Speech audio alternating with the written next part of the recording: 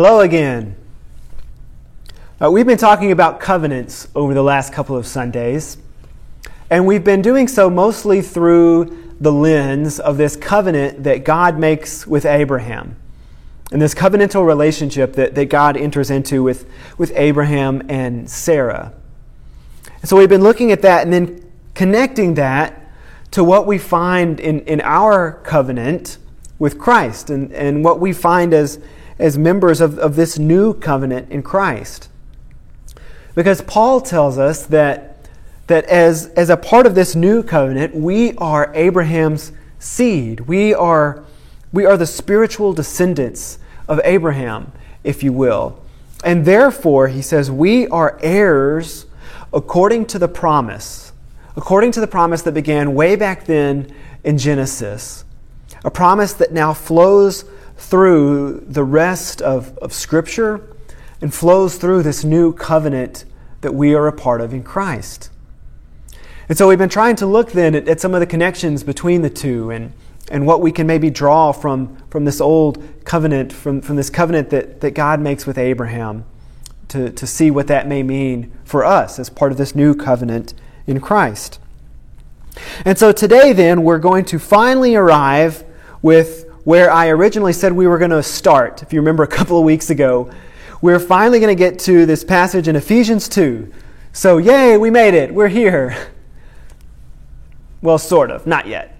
We've still got some more work to do before we get there. And so, to sort of help us out with that this morning, because we're going to do a little more looking at the Old and the New Testament today, and to help us out as we bounce back and forth, because we're going to do a little more bouncing back and forth today than we have been doing, I thought it might be helpful to bring in another voice, to bring in a guest speaker of sorts who could join me and kind of help us to keep some of these things separate as we go through. And so as we bounce back and forth between the Old and the New Testament, I thought this might be helpful to kind of help us see some of the connections and to see some of the themes and the concepts and the topics that we see in both the Old and the New Testament, but to maybe help this story be a little easier to follow and to help us as we jump back and forth. I thought it might be helpful to have someone up here with me to help walk us through this morning. And so I'm going to handle the Old Testament stuff today. And I'd like to invite our special guest to come and join us now, who will handle the New Testament stuff. So good morning, and thank you for joining us. Hey, thank you for inviting me. You're very welcome. Truthfully, I'm just glad to not be here by myself for a change. It's been so weird doing this alone that I've actually started talking to myself over the last few weeks. I know the feeling. So if we go back a little bit in Abraham's journey, back to when he was still Abram, and he and his family are traveling to Canaan, there comes a point when they realize that they simply have too many people and livestock in one place for the land that they are taking up to support all of them. And so that leads to some tension then and some fights between Abram's people and his nephew Lot and Lot's people. And so Abram lets Lot choose where he would like to live. Say that 5 times fast. He lets Lot choose the direction he would like to go and lets Lot settle in an area, Lot, I got lets Lot on the brain now. Lot settles in an area that looks fertile and good. Lot ends up pitching his tent near Sodom. Yeah, and in the New Testament, Peter says that decision weighed on Lot and took quite a toll, because what looked appealing turned out to be quite a mess of a landing spot. And even though Lot and his daughters were spared from the destruction of Sodom and Gomorrah, the lawless and depraved conduct of those around them caused Lot great distress and ended up costing his wife her life. Yeah, he was He was probably a little salty about that one for a while. Oh, no, too soon? Oh, sorry. But while Lot settled near Sodom, Abraham ended up pitching his tent near the great trees of Mamre. And these trees then keep showing up in his story as this place where God's presence is felt. Abraham even ends up being buried around that same location. And so while Lot is distressed because he is near Sodom, Abraham finds comfort and peace amongst these trees because he has chosen to remain near God. And imagery and metaphors of trees show up continually throughout Scripture. And the idea of a tree being connected to the presence of God shows up again in Revelation, where we find this imagery of the tree of life. In part of his revelation, John envisions this river flowing from the throne of God, beside which is planted this tree of life. And this tree, he says, will bring healing to all the nations and will put an end to the that curse. Imagery points all the way back to Genesis, when God put all kinds of trees in the Garden of Eden, trees that were pleasing to the eye and good for food. Then in the middle of the garden, he puts the tree of life, which would lead to eternal life, and the tree of knowledge, which would lead to the eventual death of anyone who ate of it.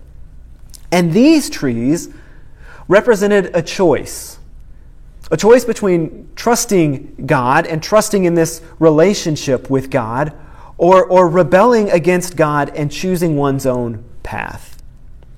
And even though all of the trees of the garden were pleasing to the eye, there was one tree in particular that caught the eye of Adam and Eve. And of course, it wasn't the tree of life.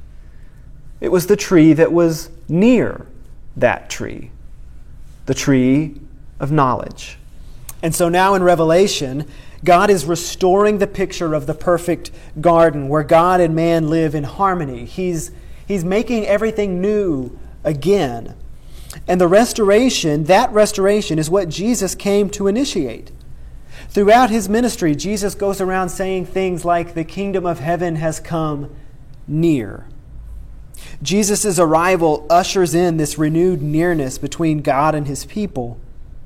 The Hebrews writer tells us that in Jesus a better hope is introduced by which we draw near to God. But it's not just about us drawing near to God, because our drawing near to God is made possible by God drawing near to us in Jesus. John tells us in his gospel account that in Jesus the Word became flesh and made his dwelling among us. Literally what he says is the Word became flesh and pitched its tent among us. In Jesus, God is making the decision to come near to us. Yeah, and as we saw with Abram and Lot, where you pitch your tent matters. What you are near matters. So one day, Abraham is out sitting underneath these great trees of Mamre when he looks up and sees 3 visitors approaching. And the account begins with the narrator there telling us that the Lord appeared to Abraham near the great trees of Mamre. So Abraham is near his favorite trees when God shows up in the form of these 3 visitors. And Abraham seems to realize that at least something special is happening here as it relates to these 3 visitors, even if he doesn't realize exactly who it is at first. He seems to by the end of it. But he doesn't miss this opportunity. He plays gracious host, and he invites these 3 men in for a meal, and he puts out this spread of food that would be fit for a king. And he ends up then playing host at a meal with God, which is a pretty cool thing to be able to say about yourself. And Hosting visitors was an important aspect of ancient culture at this time anyway, where you didn't have readily available restaurants and hotels as you traveled. And so you were sort of dependent on those who you would meet on your journey to be hospitable and gracious. But beyond even that, meals and feasts are repeatedly connected to moments of reconciliation and covenants throughout the Old Testament. There's something special that happens when people share a meal together. Meals continue to play a large role then, even in Jesus' ministry. And one way that we draw near to each other and near to God is in the sharing of a meal, the sharing of the communion meal, a meal that is connected to our covenant in Christ and the hope that it brings. But I think we're getting a little ahead of ourselves. Oh yeah, you're right. Sorry. We just kind of got rolling there, and I just kind of got caught up in it. And no, I get it. It fit. It was good. I think you've got some other stuff to cover. I know. You're right. Yeah, you're right. And so we'll come back to communion. We'll come back to that in just a few minutes. But I guess that means you're done. I think I can handle it from here. So thank you very much for coming and doing this with us today. I really appreciate it. Hey, anytime. So I guess I'll just hang out over here. Yeah, that's fine. Till you're done? All right. Yep. Okay. Yeah. All right, thanks. What a good guy. Just a solid guy. So throughout his journey, Abraham stays near to God. God then makes a covenant with Abraham, and the promises of that covenant are extended even to us in this new covenant in Christ, a covenant through which we all are brought near to God in Christ. And so all of that then brings us to Ephesians 2. And I think we're going to see a lot of the concepts and imagery and elements of the last few weeks all poured into this chapter. And so we're going to read this chapter in its entirety, and then I'll make some comments and share some thoughts. So this is beginning in Ephesians 2, verse 1. As for you, you were dead in your transgressions and sins, in which you used to live when you followed the ways of the world and the ruler of the kingdom of the air, the spirit who is now at work in those who are disobedient. All of us also lived among them at one time, gratifying the cravings of our flesh and following its desires and thoughts. Like the rest, we were by nature deserving of wrath. But because of His great love for us, God, who is rich in mercy, made us alive with Christ, even when we were dead in transgressions. It is by grace you have been saved.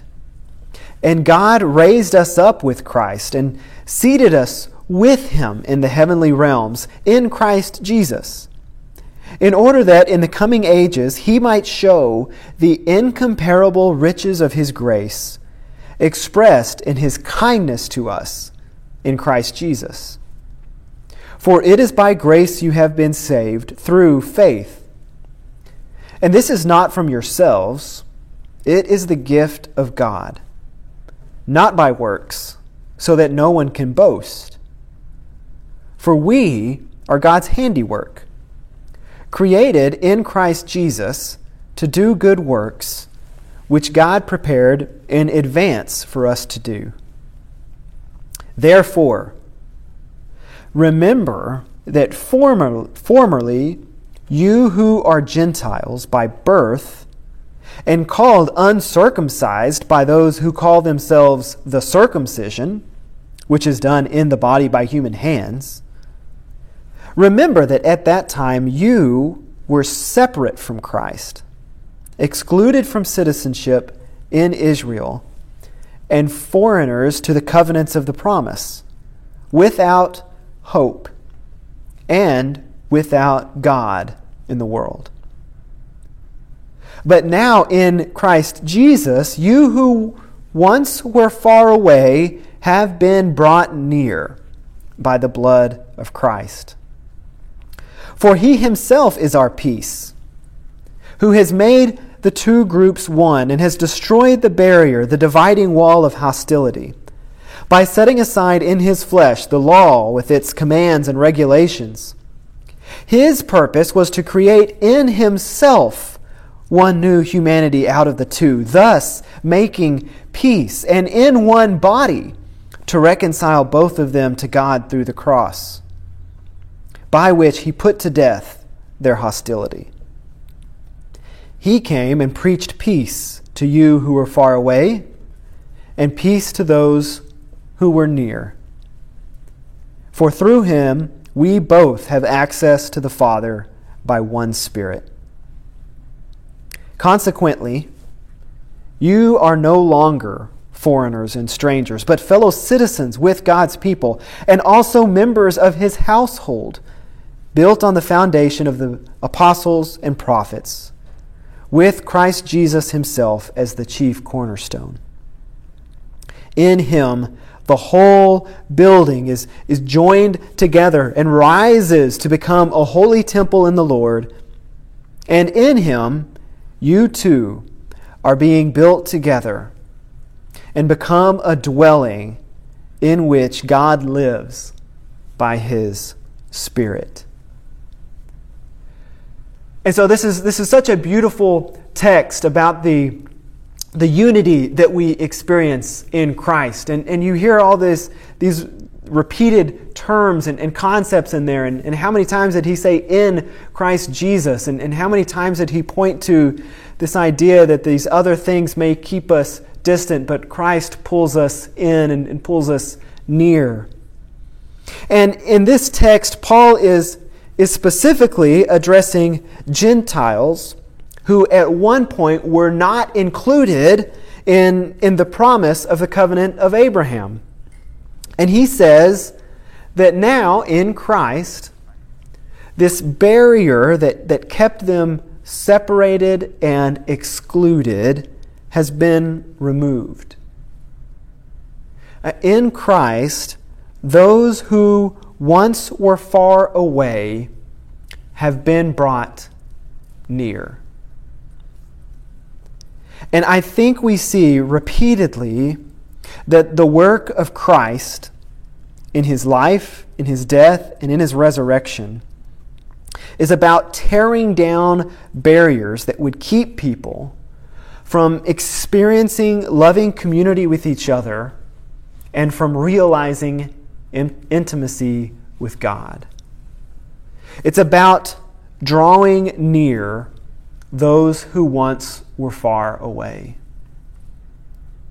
We see this in his life as he invites in those who had been excluded, as he praises those who had been mocked, and as he reaches out to those who were left behind. We see this in his death as the curtain of the temple is torn apart as he dies to symbolize this renewed access that now all have to the Father. We see this in his resurrection as Jesus breathes new life and faith into those who are filled with despair and doubts and regrets. We see this in the early church in Acts when the church leaders decide that as they welcome in these Gentile converts, that they should not make it difficult for the Gentiles who are turning to God. We see it throughout Paul's writing as he seeks to bring diverse people together under the banner of Christ. And we see it today when we go about the work of removing barriers and tearing down our own walls of hostility. When we love in self-sacrificial ways, we heed Paul's words to have the same mindset of Christ.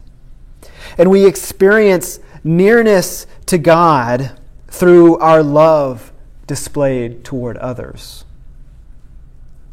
When we tear down walls of racism, misogyny, bigotry, homophobia, xenophobia, or any other type of hostility or hatred, we carry on the work of bringing peace to the world in the name of Christ. This work tells the world that there is a path to peace that is achieved by love, by mutual respect, and finding commonality in Christ, who is our peace, and in whom we form a temple in which God's Spirit pitches His tent. Our individual and collective hope is found in the God who is at work removing barriers through His Son Jesus. And so, to borrow again from the Hebrews writer, since we have confidence to enter the most holy place by the blood of Jesus, by a new and living way opened for us through the curtain, that is His body, and since we have a great high priest over the house of God, let us draw near to God with a sincere heart and with the full assurance that faith brings, having our hearts sprinkled to cleanse us from a guilty conscience, and having our bodies washed with pure water. Let us hold unswervingly to the hope we profess, for He who promised is faithful.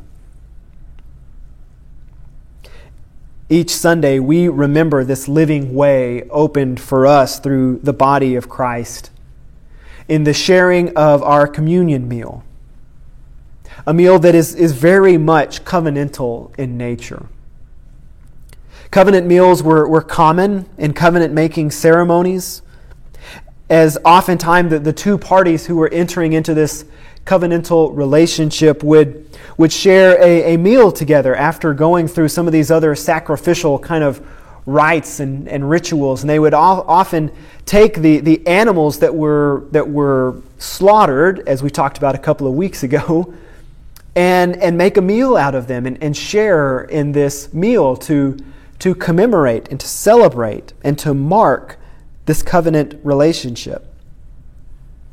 And so here's what one author then says about the connection between those meals and our communion meal. Communion with Christ, participation in the spiritual reality of God, involves covenantal responsibility.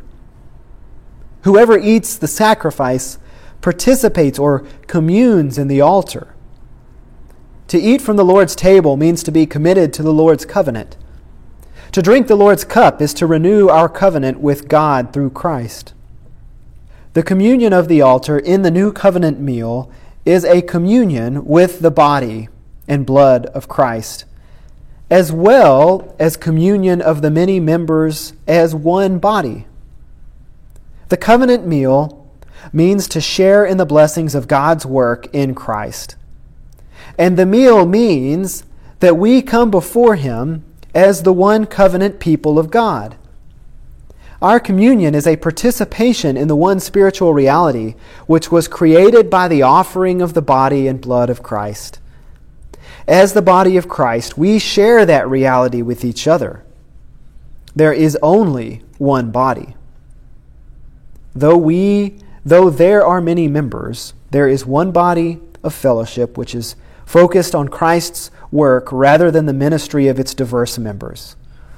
The covenant meal is a communal meal where the people of God are united to each other by the covenant with the one God.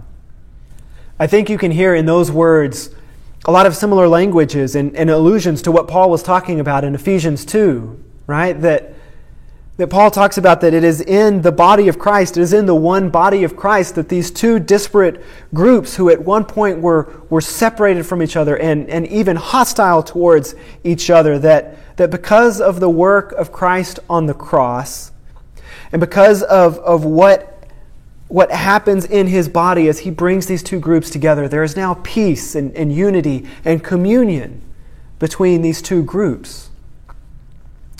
And so too, we find that in this one body of Christ, we find our peace and our unity and our communion.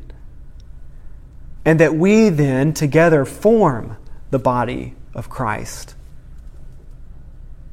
And so, as we share in communion this morning, while still being physically distanced from one another and somewhat still disconnected, may we feel the unity of the Spirit. May we feel our connection because of the bond of Christ. And may the truth that Christ has broken down the barriers between us as people and between us and God, may it wash over us in this moment of sharing of communion. And may the hope of the covenant fill you with strength, assurance, and faith today. And may it instill within you the confidence to draw near to God because Christ has come near to you.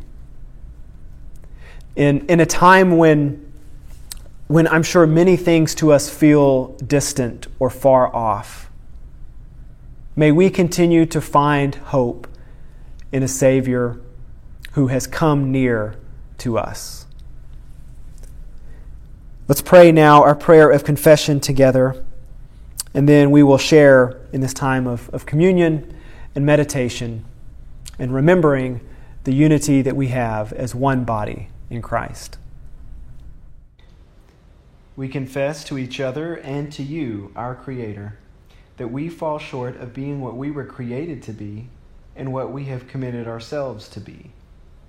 Hear us, forgive us, renew our resolve to build the kingdom of Christ. We often seek out the easiest paths of least involvement in places where we might be uncomfortable, or paths of self-centeredness. Hear us, forgive us, renew our resolve to build the kingdom of righteousness.